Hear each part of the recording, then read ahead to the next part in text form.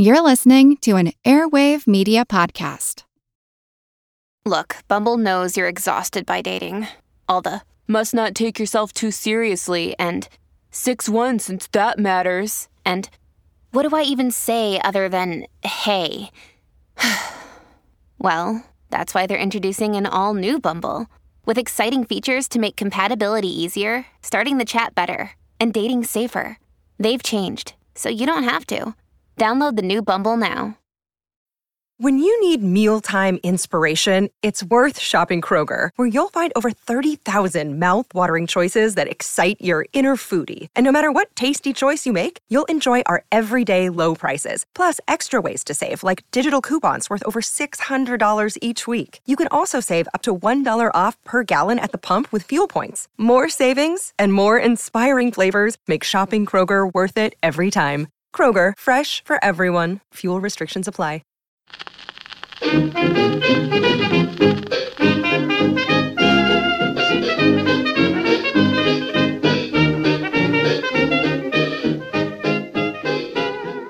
Hi everybody and welcome to Who Did What Now, the history podcast that's not your history class, with me, your host, Katie Charlwood, history harlot and reader of books. Did you miss me? Because I bloody missed you. Oh, it's been so long. It's been, like a month maybe since I last recorded? And yeah, even then it was a struggle. It was so tough. Like, I remember having my friend Paul on because it took us several hours to record because I had to keep taking breaks and, like, dealing with the pain in my mouth, my jaw, and my throat. Like, it got to the point, I think, a couple weeks ago, after going to 3 doctors, that my mouth, my palate, and my tonsils ended up ulcerated. And I see this 3rd doctor who's like, first question he goes to me is, are you stressed? Sir. Doctor, sir. I have ADHD and anxiety. Stress is my default, speed. I just... So then he's like, this is definitely a symptom of an underlying issue. And he orders like a blood work done, right? So I go to the nurse, I'm sitting down, I'm getting ready to get my bloods. And she takes one look at me and goes, yeah, I'm going to order a few more. Have you eaten this morning? I'm like, no. And she's like, great, I can put you down for fasting and we'll check you for this, this, and this. And she's scribbling all these notes, adding like 4 or 5 more tests on. It was a good few. And yeah, I get a phone call from the doctor going, yeah, I'm sorry, but we need you to come in for more bloods. So that's what I'm doing tomorrow. I'm getting more bloods taken. It was so sweet. He was like, I'm sorry. And I've spent so much money on medicine the past week. I mean, I can talk again, which is good, but still, it's so expensive. And I have to get an ultrasound on my liver. Because apparently my liver is not looking good. Like, the stuff isn't adding up. But there's a possibility I might just have an autoimmune disease, which would explain things, and at least stuff like that's manageable, It could be something much worse, but we'll find out. We'll find out. So I'm trying not to stress about it too much. I mean, the money situation is stressing me out quite a bit. But also, it's my birthday next week, so if anybody would like to donate to my PayPal, link is in the description down below. Listen, I'm collecting pennies at this point, rubbing together and hoping for luck. It's drained me. It's drained my bank account so much, and I still have like one final payment left for my kids' holiday for their Christmas. I'm taking them to Disneyland Paris for 4 days. And I'm struggling a wee bit. Especially considering the person I was seeing owes me so much money. And I genuinely don't know if I'm ever going to see it back. And that is... it's tough. Not just because my relationship ended the day before an award ceremony I had to go to with my boss, who had forked out for all these tickets for us. I ended up taking a friend instead, so it wasn't too bad, but it's still... it's been a lot going on, and it's just kind of taking its toll on me, I think. And you know what? I think I might just do like a live video and just talk about stuff so people can ask me questions and I can fill you all in on what's been happening. So many things have been going on. Oh, and before I forget, the live show at Hysteria with Ali O'Rourke, who opened for me. She's fabulous. It was so good. I was in pain, but I loved it and it was fabulous and I want to do more. I've got the bug for it now. It didn't record. So that is the story I'm telling you today, because here's the thing.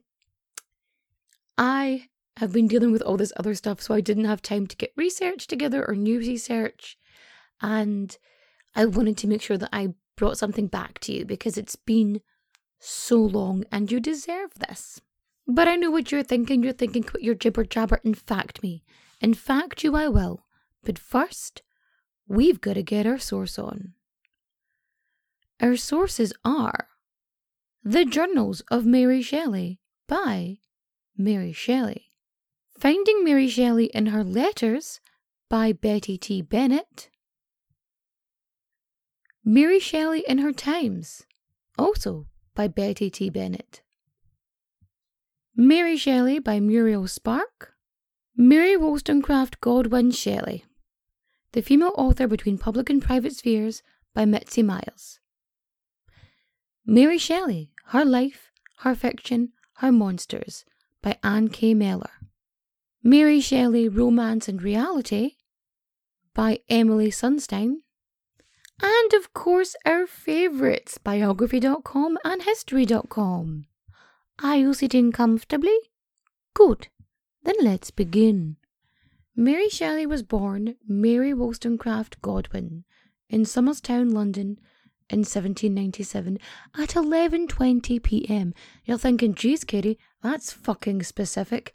It is specific, because her father wrote it in his diary. You know how little information we have of women from the past? Women from the past? It's fine. Shh, it's okay. Women from the past? Yeah. We're lucky to get a birthday. We're lucky to get a month. You know, sometimes we're lucky to get a fucking year. And here we have a time of birth. Like, that is some fastidious timekeeping. That's all I'm saying. Very good at your notes. So her mother is Mary Wollstonecraft, who's basically seen as the first feminist. She's this feminist philosopher, writer, educator. And her father is philosopher, novelist and journalist William Godwin. So Mary is Mary Wollstonecraft's second child, and her first daughter is called Fanny. So Fanny was the product of this previous relationship she had with this dude in France, who they were living together. Fanny was born out of wedlock, and then himself just buggered off, basically, and left her to deal with the child on her own. Mary Wollstonecraft, she actually dies not long after giving birth. Basically, a bit of the placenta gets stuck, and so she catches a fever, and, well, she dies. Which honestly isn't too unusual for the time.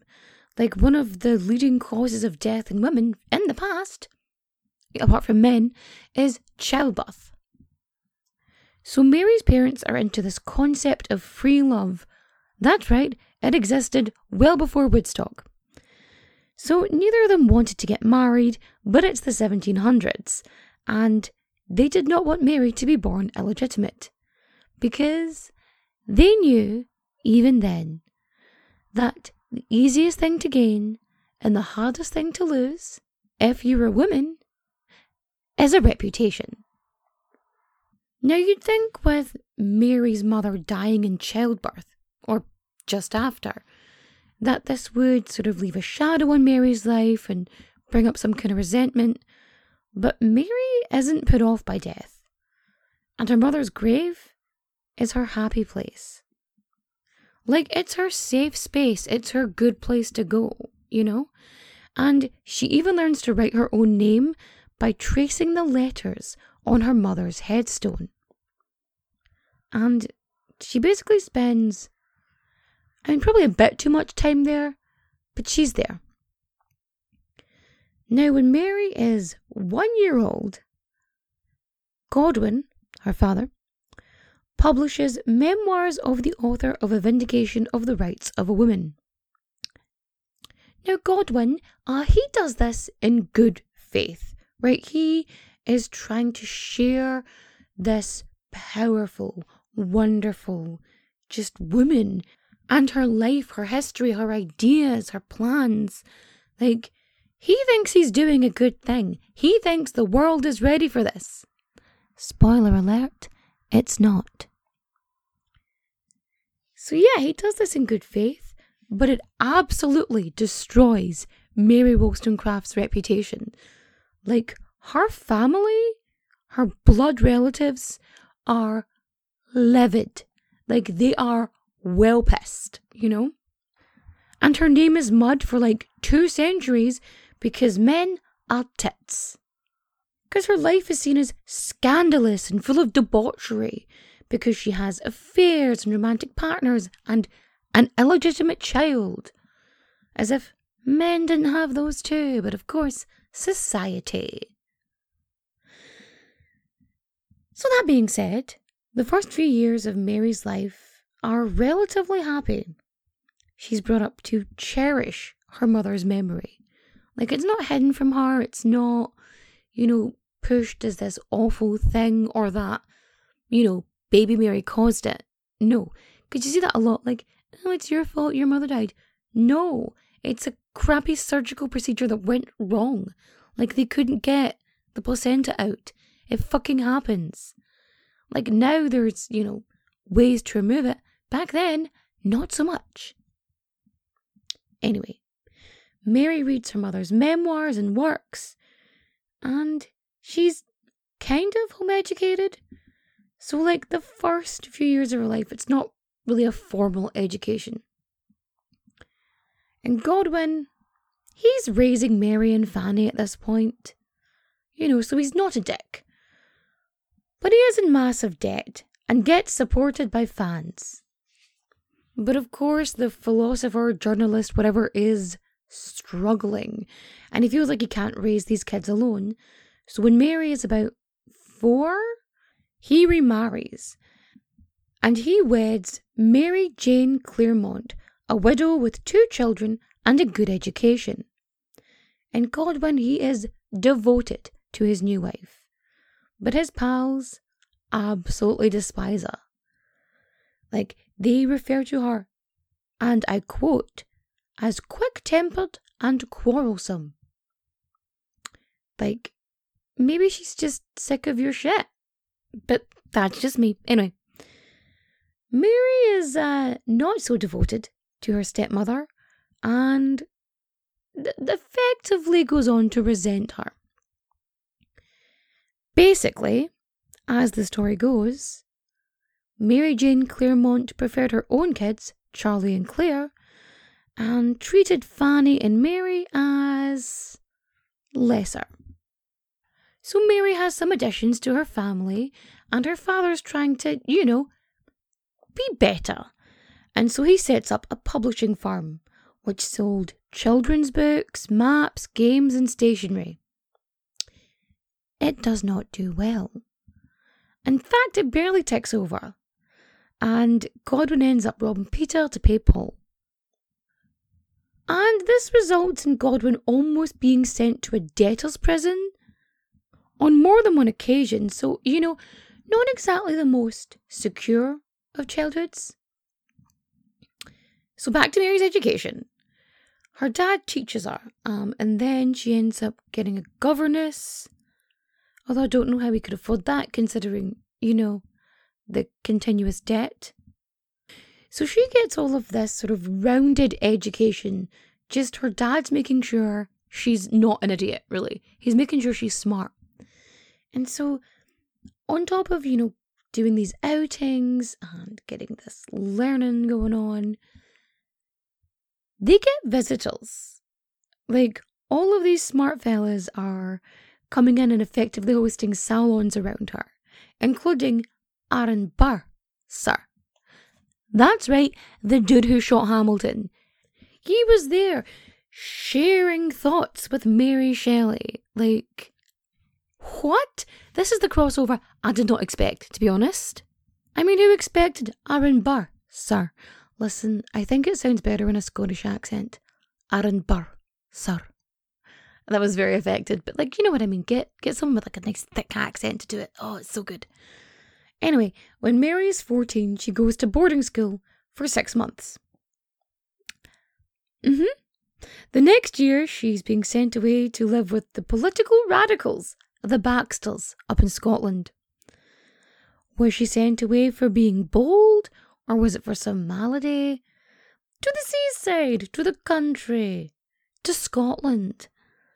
For the good of your health, of course. Like, dear Victorian doctors, send me to the seaside for my health, please. I say that as if I don't live next to, like, the coast. But yeah, at this point, Mary is referred to as bold, impetuous, and strong-willed. And that's from her father. Like, he's like, Mary, yeah, she has opinions. Well, see, here's the thing. Like, parents can be weird like that sometimes. Like, you raise your children to have independent thought and to question things and to have opinions. And then you are shocked that they, you know, question things and have opinions. But yeah, her relationship with her father is weird. They're like simultaneously close, but also really cold. It's fucking weird. That's all I'm saying. So when she returns from Scotland when she's, 16? Who does she meet but Bish Shelley. And he's kicking about because he is a massive fanboy of Godwin. He's a radical poet and a member of the aristocracy. And why did Godwin keep him around? Probably because he promised to bail him out of debt.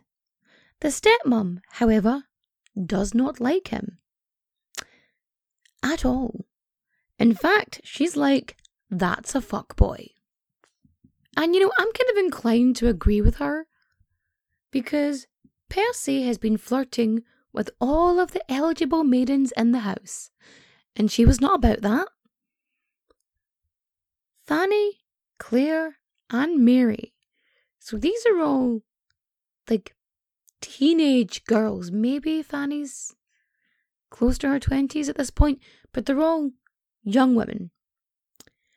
Unfortunately for Percy, because he was very fucking loud about his belief in Godwin's economic policies, his family made it very difficult for him to access the family funds.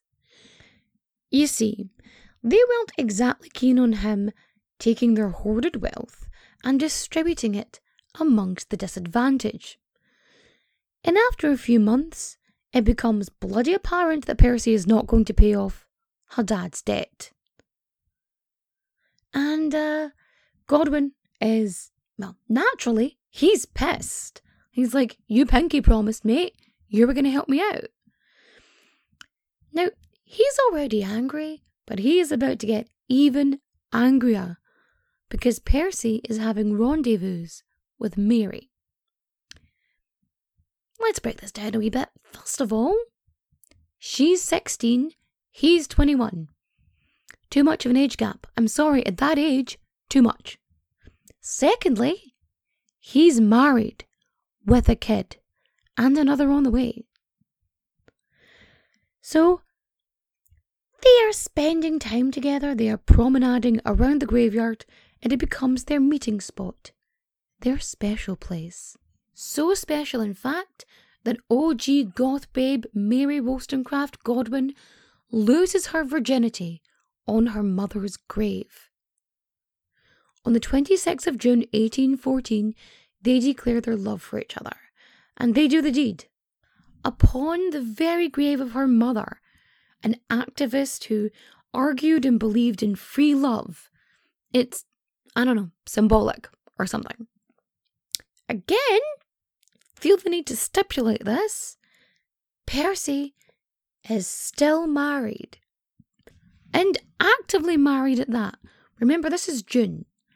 And in March of that year, he remarried Harriet because there was questions about the legality of their Edinburgh wedding. So they get remarried, right? He doubled down. And then impregnated her. So yeah, not that estranged, to be honest. Now Percy, he decides to tell Godwin that he is going to leave his pregnant wife for Godwin's 16-year-old daughter. Now, Godwin, as you might imagine, is less than thrilled and straight up banishes him and then bans Mary from seeing him. It's almost as if, hear me out, it's almost as if parents aren't super keen on hearing you're enacting free love with their offspring. Nobody wants to hear the details of you boinking their daughter. And if they do, that is not a family tree you should want to be a part of. Just over a month after this event, or as I like to call it, the haunted hanky-panky, Mary and Percy elope to France. Now, I say elope. They run off to France and bring along Mary's stepsister, Claire Claremont, who Percy may or may not have been shagging. Now, Mary, I understand that you're 16 and in love, but maybe, maybe don't abscond to Europe with this dude who has a pregnant wife who's also knocking boots with your sister. 'Cause yeah, that's not a good time. That's a Jerry Springer episode. Anywho, before they go, Percy arranges a loan, which he gives to Godwin and Percy's pregnant wife, Harriet. Basically as a way to appease them while Percy, Mary and Claire fuck off to France. Now, of all of the people to try and play the hero in this scenario, in a bold and, worthy move, I must say, the stepmom follows them to Calais. That being said, Percy somehow persuades her that it's all good. And so she just goes back home. Without Mary or Claire. How good was his gift of the gab? I know he's a poet, but to be that convincing to a woman who clearly takes no shit? I don't know. So yeah, the three amigos traverse across war-ravaged France, from Calais to Paris. And they're going by carriage, by donkey, by mule, and they walk, because France is war-ravaged, because, Napoleon, that whole thing. It's the Napoleonic Wars. And this is a really common thing. It was battlefield tourism. Rich people would just travel around to battlefields and shit. Why? You should not do that. That is not a fun excursion. What is wrong with the Georgians? I mean, apart from the obvious, but oh my God.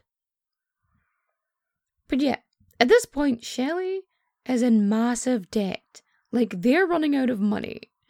And so he writes to Harriet, his pregnant wife, to meet him in Switzerland to give him cash. To, fund his threesome. And again, in a move I can completely respect, Harriet doesn't show. And of course, the three of them run out of money and they have to turn back. So they go through Germany and the Netherlands, and then they're back in England by September. So this is July that they've buggered off. So they had a couple months touring. They're having a good time, clearly. Now, when they return to England, Mary is pregnant and she is not doing well. Something that is not helped by her father, because he wants absolutely nothing to do with them. And Mary, so she's confused at this and she's upset because she's practicing what he preached. You know, it's free love, it's this, it's that. And upon seeing it in his daughter, he is not keen. So, Mary, Percy and Claire, they're broke. They've got no support. And they're stuck together. So they all move in together. And while they're living together, well, Mary is pregnant. And Percy is stooping her stepsister. Harriet, his wife, gives birth to his son. And Percy, he is living his best life. He is talking about it and he's excited about it and he is just going on and on and on. Like, he is ecstatic at this news. I mean, he's also dodging creditors and leaving Mary feeling abandoned. Like, he's leaving her alone to deal with all this stuff with all of her pregnancy hormones. We're talking about how amazing the fact that he's got a son is. Like, it's not easy for her. And again, she's young. She's a teenager. And so through all of this, Percy's friend Hogg becomes a close friend of Mary.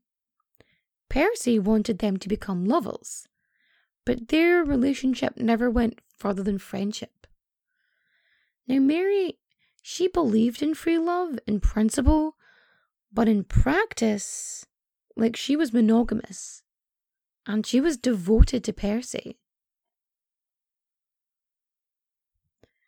Now, in February the following year, she gives birth to a baby girl, Clara,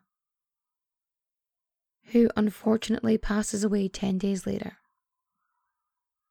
And Mary, she is depressed and distraught, and Hogg ends up moving in for a bit.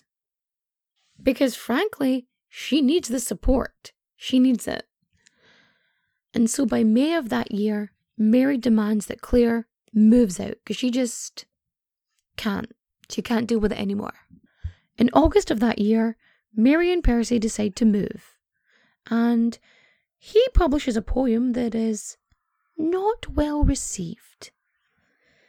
And surprise, surprise, it is not long before Mary is pregnant again. By January 1816, Mary gives birth to William Shelley. And Percy is fucking delighted about having another son. But he is trying to hash out like money negotiations with his father and with Godwin and Harriet, and it's a very stressful situation. And Mary, who's postpartum, has to deal with all of this shit, and on top of that, she has to deal with Percy's full mental breakdown. Like, he's, you know, having meltdowns and hallucinations. And now, I'm not one to put someone down when they're suffering a mental illness. However, with Percy, oh no, if it isn't the consequences of my own actions. And because Percy's preference is to run away from his problems instead of, actively dealing with them, he is consistently talking about leaving for the continent. I'm Jane Perlez, longtime foreign correspondent and former Beijing bureau chief for the New York Times. I've been a foreign correspondent in lots of places: Somalia, Indonesia, Pakistan, but nowhere as important to the world as China. I mean, China is not dropping anti-democratic paratroopers into Montana. But of course, we did see things like the weather balloon/spy balloon riveting the whole country for a week. This is Face Off, an 8-part series in which we'll take you behind the scenes to key moments in the tumultuous US-China relationship. We'll speak with a diplomat, a spy, a tech reporter, a US admiral, even Yo-Yo Ma. Plus, my pal and noted China historian Rana Mitter joins the conversation. We'll look at what's driving the two nations apart and explore whether anything can help bring them back together. Face Off launches April 9th. I'm Jane Perlez, longtime foreign correspondent and former Beijing bureau chief for the New York Times. I've been a foreign correspondent in lots of places: Somalia, Indonesia, Pakistan, but nowhere as important to the world as China. I mean, China is not dropping anti-democratic paratroopers into Montana. But of course, we did see things like the weather balloon / spy balloon riveting the whole country for a week. This is Face Off, an 8-part series in which we'll take you behind the scenes to key moments in the tumultuous US-China relationship. We'll speak with a diplomat, a spy, a tech reporter, a US admiral, even Yo-Yo Ma. Plus, my pal and noted China historian Rana Mitter joins the conversation. We'll look at what's driving the two nations apart and explore whether anything can help bring them back together. Face Off launches April 9th.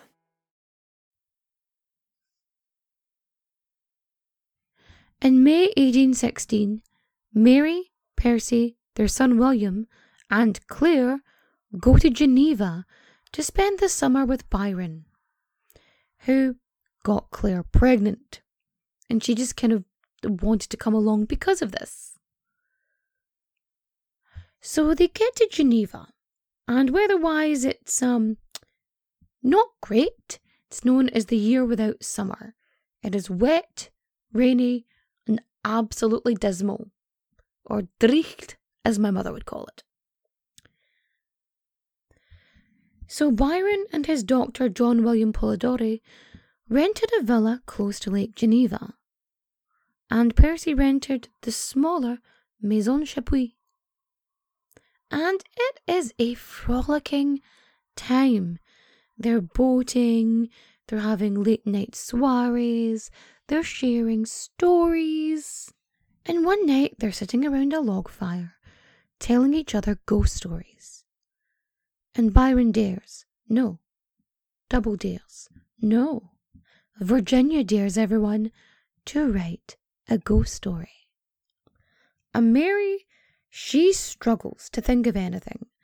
Like every day she's asked if she has a story, and every day she says no. And she's like actually getting embarrassed at this point because she's thinking, I should have thought of something. And every day, writer's block, it's blank. There's nothing coming to her. And then one day, they're discussing galvanism, which is basically, electroshocking a corpse. Because if you shove an electric current through a body, it'll move. There'll be twitching going on. Remind me to tell you the story about the zombie kitten sometime.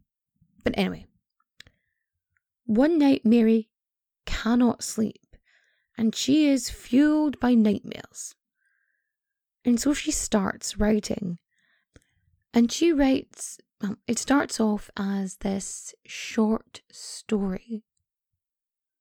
On June 16th, 1816, Mary Shelley writes her first draft of Frankenstein.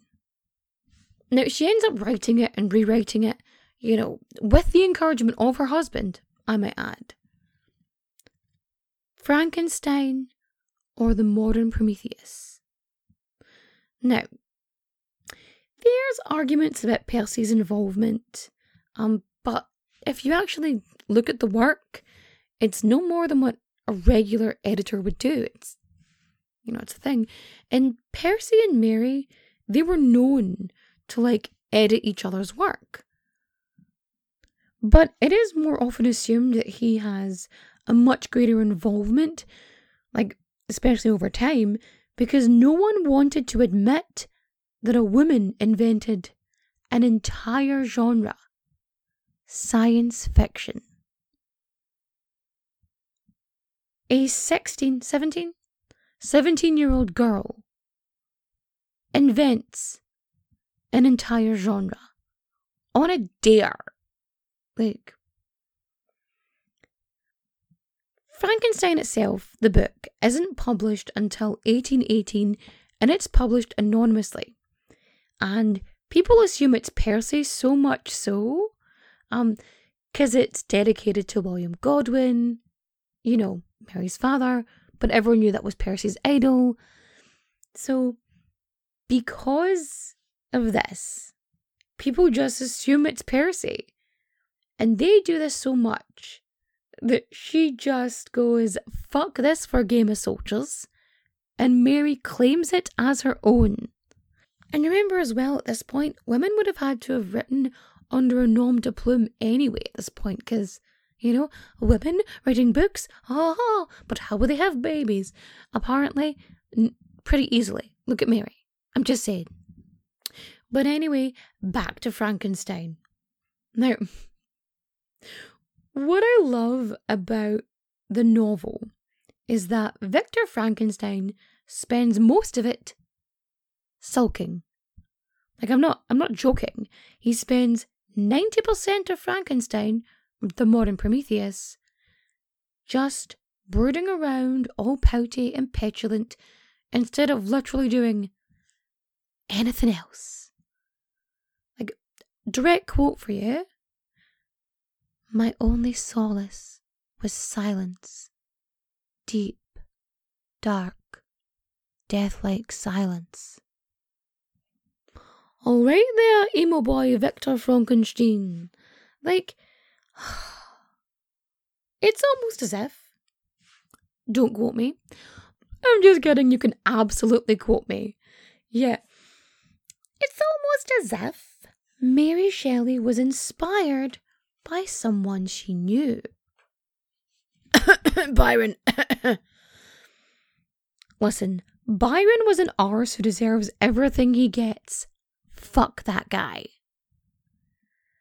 I mean, Byron is a big old bisexual mess. Like, honestly, massive gay crisis. And the epitome of fuck around and find out, because he did. He fucked around and he found out. Not only did he have to leave England in scandal, he shagged his sister. I'm sorry, no, that's incorrect. Half-sister. Apparently, the distinction is important. Although I do not really see the point in arguing semantics when it comes to ejaculating into a blood relative. And, oh yeah, Byron, another fun fact for you, Byron was so worried about getting fat, he replaced water with vinegar, which is actually what caused his fever, which killed him. But back to Mary. So in September 1816, they returned to England and moved to Bath. And Claire ends up living nearby Mary and Percy, basically to hide Claire's pregnancy, because again, they're trying to protect her reputation. So when they're there in Bath, Mary gets letters from her older sister, her half-sister, Fanny. And these letters are depressing letters. Unhappy life letters. And on October 9th, they receive what is referred to as an alarming letter, which caused Percy to just bolt out the house. He went racing to find her. He did not. The very next day, Fanny Imley's body was discovered at an inn in Swansea, in Wales. She had left a suicide note and an empty bottle of laudanum. You see, Fanny was in love with Percy.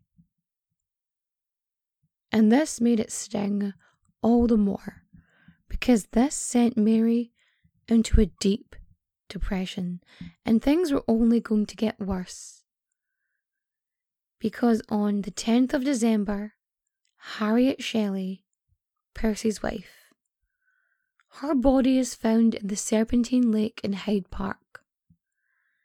She had been left by her new lover, pregnant and awash with melancholy. She drowned herself. Now, because of society, both of these deaths were hushed up because the families did not want this getting out because, well, scandal. And everybody loves a gossip in the Georgian era.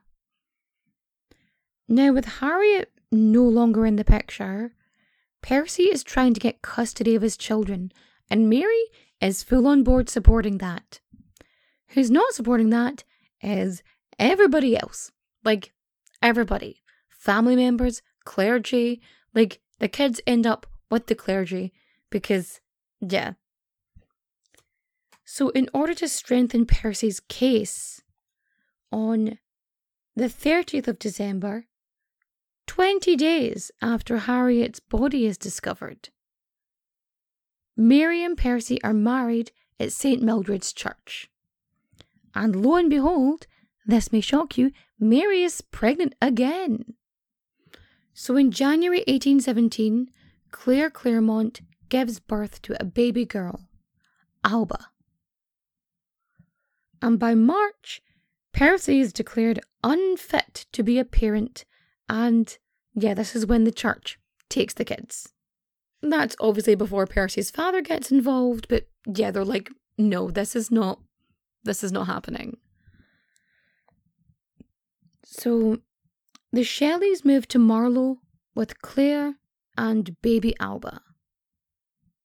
And in September of that year, Mary gives birth to a baby girl, Clara Evina. And sort of during this time as well, Mary is editing journals and finishing off Frankenstein. But yeah, everybody's health at this point, not tip-top. People are not doing great. You know, Mary's not doing well, and Percy is often buggering off because he's trying to avoid debtor's prison, just like Mary's dad was.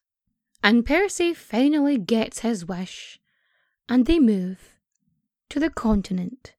And by the continent, I mean continental Europe, because that's just what they called it back then, because, you know, they felt like it. So in March 1818, Claire, Alba, Mary, Percy, William, and Clara 2.0 go to Italy. And the reason they're going there is to hand Alba off to Byron, who agrees to raise her, but only if Claire has absolutely nothing to do with her. So yeah, he takes her, pushes all his money into it, and he changes her name to Allegra. Because he wants to. Because he didn't like Alba, so he changed her name. Because he could.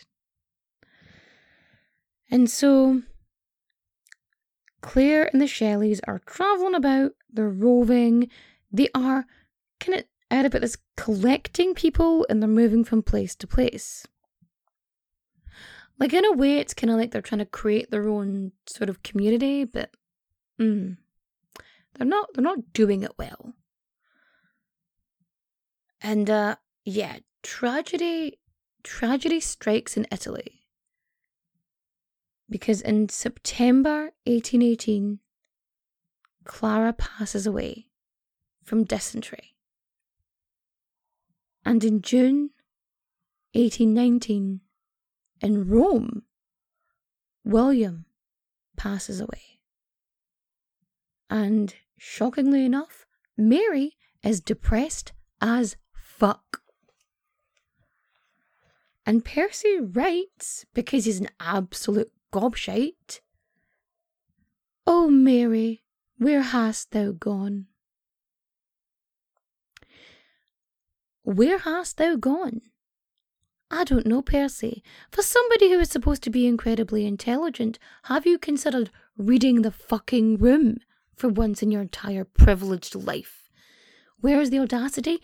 It is up Percy Bysshe Shelley's arse. I don't know what about this situation seems difficult to comprehend, but maybe, just maybe, the strain and the pain of losing all of her children. That's right, you know, your children. All of her children are dead.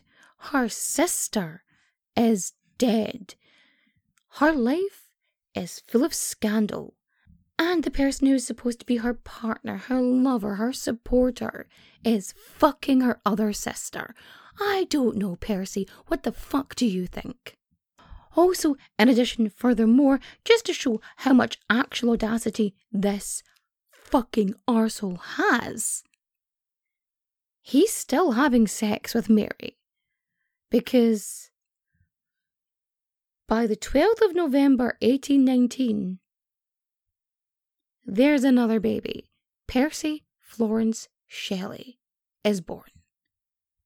And Mary Shelley, she is an involved mother. She takes time with her children. She breastfed them. She was an involved mother. She was a good mother for the most part.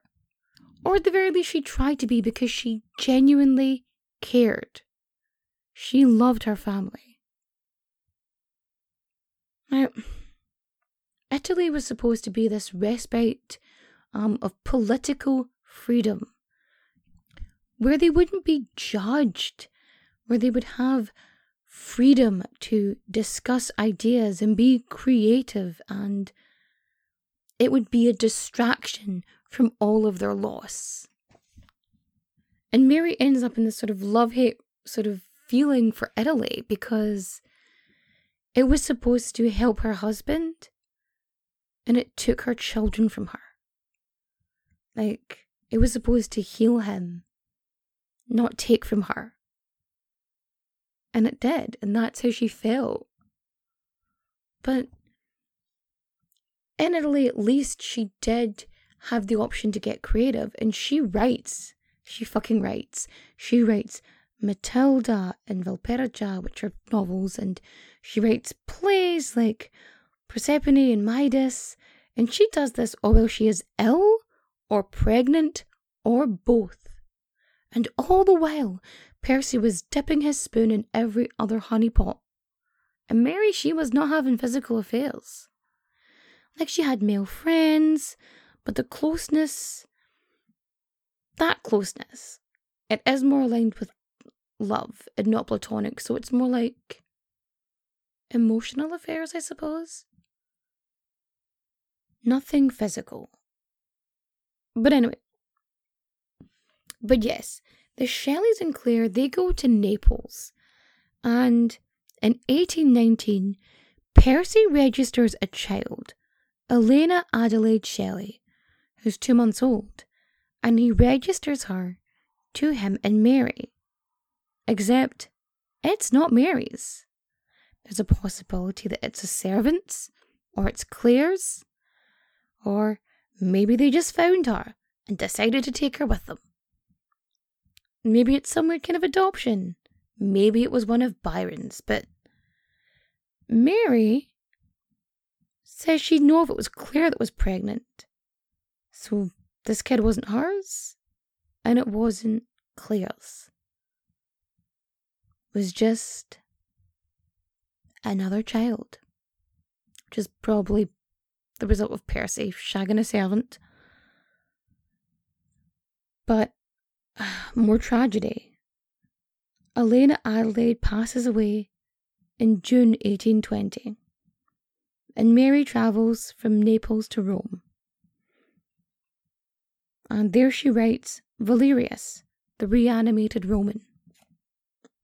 Now, she might be getting some writing done, but Mary is not happy at this point. She is struggling, and she continues to struggle for the next few years, but in 1822, Mary is pregnant again, and she moves to the Villa Magni with Percy, Claire, and the Williams, Edward and Jane Williams. And it's during this summer that Byron says word that Allegra died of typhus. And not long after that, Mary suffers a miscarriage, also known by the official medical term as a spontaneous abortion, which almost kills her. She loses a fuck ton of blood. Luckily, Percy is only half of an idiot and puts her in an ice bath instead of just waiting for the doctor to show up and, do nothing. So he might be a dick, but he did save her life. So he gets one. One for you, Percy. So, Mary, shockingly, is depressed. Like, she's suffering and struggling because, she's had a miscarriage, her children are dead, her adopted child is dead, her sister is dead, you're shagging her other sister, and she's so fucking alone. And because she's struggling with all of this, Percy is spending more time with Jane Williams. And a lot of his poetry at this point is written about Jane. Nothing like rubbing salt in the wound, is there? So yeah, over in Italy, a bunch of the romantics, they're together, and they plan to launch a radical magazine called The Liberal. And on the 8th of July, 1822, Percy goes out on a boat with Edward Williams and a boat boy. And when they're out, there is this massive storm. And 10 days later, the bodies wash up on a beach. And Byron, just using his critical thinking skills, creates a funeral pyre and cremates Percy's body on the beach. Now, for whatever reason, Percy's heart does not burn. It just calcifies. And this calcified heart is taken by Mary. And she wraps it up in Percy's love poems and takes it with her. And ends up using it as a paperweight. And after suffering yet another tragedy in her life, Mary is widowed. And she goes to live with Leigh Hunt and her family in Genoa for a while. And Mary decides that she wants to make a living by writing. And by July 1823, she says goodbye to Genoa and returns to England and stays with her father and stepmom, because clearly they've worked out their issues at this point, or at the least, they've matured, one can hope. And she tries to get some money for her son, Percy Florence Shelley. And she does this by contacting his paternal grandfather, Percy Shelley's dad, Sir Timothy Shelley. And Timothy promises cash if he's appointed Percy Florence's guardian. And Mary is not about that. She straight away says no. Like, nope, you're not getting him. Because again, she's a really involved mum. And eventually she does manage to acquire a small allowance. But there are some strings attached to this. Because Sir Timothy does not want more scandal upon his family name, he vows to stop the allowance if any biography of Percy Shelley is published by Mary, or if Mary contributes and is known to. And then things change up a wee bit because Charles Shelley, the son of Percy's first marriage, passes away in 1826. Thus making Percy Florence Shelley the heir to the Shelley estate. Now, this causes Sir Timothy to raise the allowance, but he is still a dick to Mary. And Mary, she's trying to keep her friendships going, she's trying to be involved, and she's still close with Jane Williams for a time.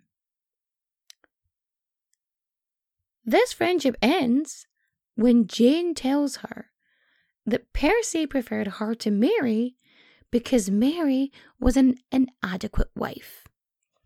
Now, some people say violence is not the answer. I say it depends on what the question is, and I think Mary should have bitch slapped her because fuck you, Jane Williams. That is a dick move. You're an absolute prick. Who does that? Anyway, Mary cuts her ties and moves on with her life, and in 1826 publishes The Last Man. And she assists her pals in writing memoirs for Byron and Percy. What? People don't know she's involved. She's just helping out. Prove I was there, man. Prove it. So, sometime after this, she meets American actor John Howard Payne. And he proposes to her. And this is absolutely savage. She rejects him, saying that after being married to one genius, she could only marry another. Mary Wollstonecraft Godwin Shelley. That was harsh. I mean, it's funny, but it was harsh. Now, Mary might be, an absolutely salty bitch, but she's also like an ardent feminist before feminism really existed. Like, she is following in the footsteps of her mother, and she is a friend to the LGBTQ. Because what she does is in 1827, I had to look up the date, I couldn't remember. In 1827, she helps Isabel Robinson and Mary Diana Dodds, whose pen name is David Lindsay, to escape to France as husband and wife. She gets them false passports and everything. Because she's just out here helping the lesbians. What you should always do. Always ensure to help your lesbians. That's just facts. But yeah, as proof that no good deed goes unpunished, Mary contracts smallpox when visiting them in Paris. And Mary is basically busy as hell. Like, she is writing and editing. In 1830, she's got The Fortunes of Perkin Warbeck. In 1835, Lodore. 1837, Faulkner. She contributes to the Cabinet Cyclopedia, ladies' magazines, and after her father dies in 1836, she puts together his letters and works on a memoir. And she works on this for 2 fucking years. And then she gives up. He wrote a lot. So many journals. So many letters. And yeah. All the while she's doing this, she is republishing and promoting her late husband's poetry. Like, she is doing all of this work, and she is working as an editor and a writer. And not only is she doing all of this, she is constantly giving money to women in need. Women thrown aside for alleged adultery, single mothers, children born out of wedlock. Like, she is there. She is helping. She's helping lesbians elope. Like, she is in the trenches. Now, throughout the rest of her life, Mary never remarries. Like, she's very much in the thought process that Percy was the love of her life. Even though he put her through absolute hell. Not saying I can relate, but I'm just saying. So she jokes about marrying Edward Trelawney, but she ends up disagreeing with him because she ain't happy with his work on Percy's biography. And she spends most of her time ensuring that her surviving child has everything he needs. She sends him to public school in Harrow, and it's really expensive, and she's only got a small allowance. So in order to avoid the fees, because it's like a boarding school, she moves to Harrow so that he can go as a day student and they can still get that really good education, but doesn't have that extra, financial strain on them. Now, as they get older, by 1840 and 1842, Mary and her son Percy travel across Europe, and she is writing these journals, all about her adventures and time over there. And it's a pretty cute read. Now, in 1845, Mary is blackmailed thrice. First, a dude threatens to publish letters she sent him, and her son's pal ends up bribing the police chief to seize the papers and destroy them all. The second one is this fella claims to be the illegitimate son of Lord Byron and has her in like Percy's letters, like he's got a collection of them, and so she just pays him off. And then Percy's cousin says that he's written an awful biography about his sensational and seedy life, and he wants £250 to not publish it. And Mary just goes, no.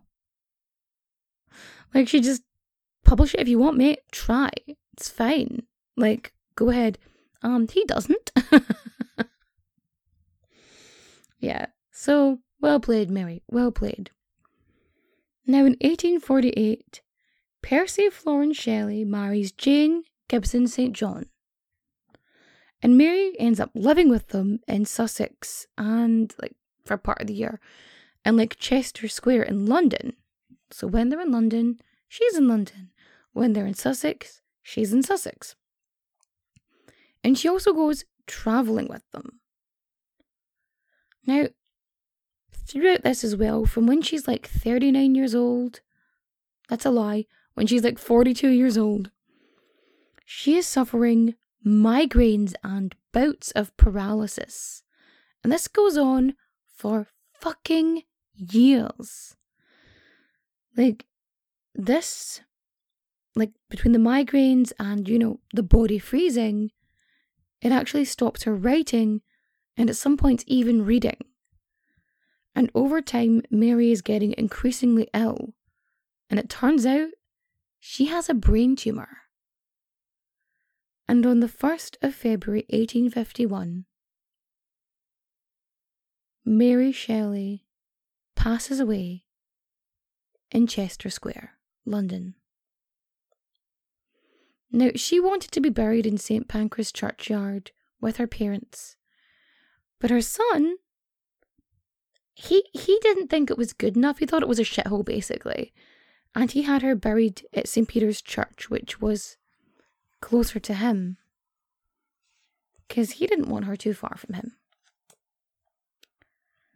And on the first anniversary of her death, Percy Florence Shelley and his wife Jane, they open her box desk, and inside they find locks of her deceased children's hair, a shared notebook of Mary and Percy Bysshe Shelley, and some ashes and the remains of Percy's heart,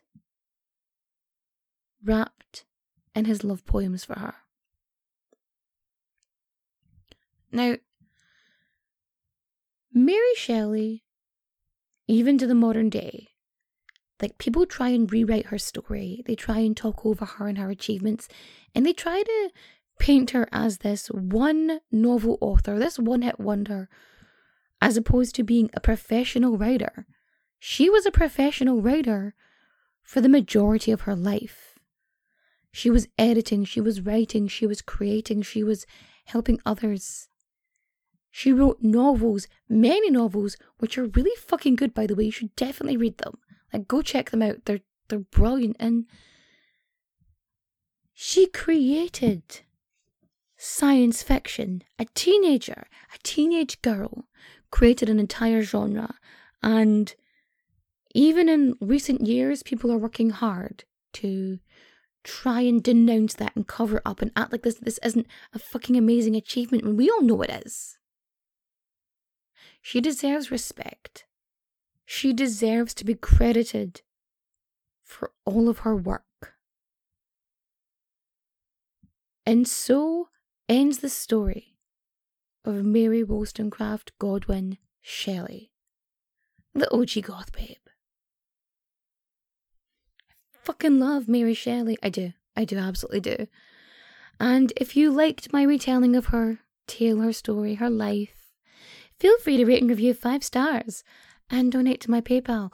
It would just be kind. I would love it. So yeah, if you liked rate and review, you can follow me on the socials. I'm on Instagram and X, formerly known as Twitter, TikTok. I'm more active on Instagram than at other places. I'm on Facebook, but there's so much hassle with that right now. So if you really want to follow me, that's the best place to be. And yeah, recommendation time. So for listening, you should join the Patreon, where later this week I'll be reading the story Murder on the Christmas Express. And I'm so excited for that. For reading, I am gonna suggest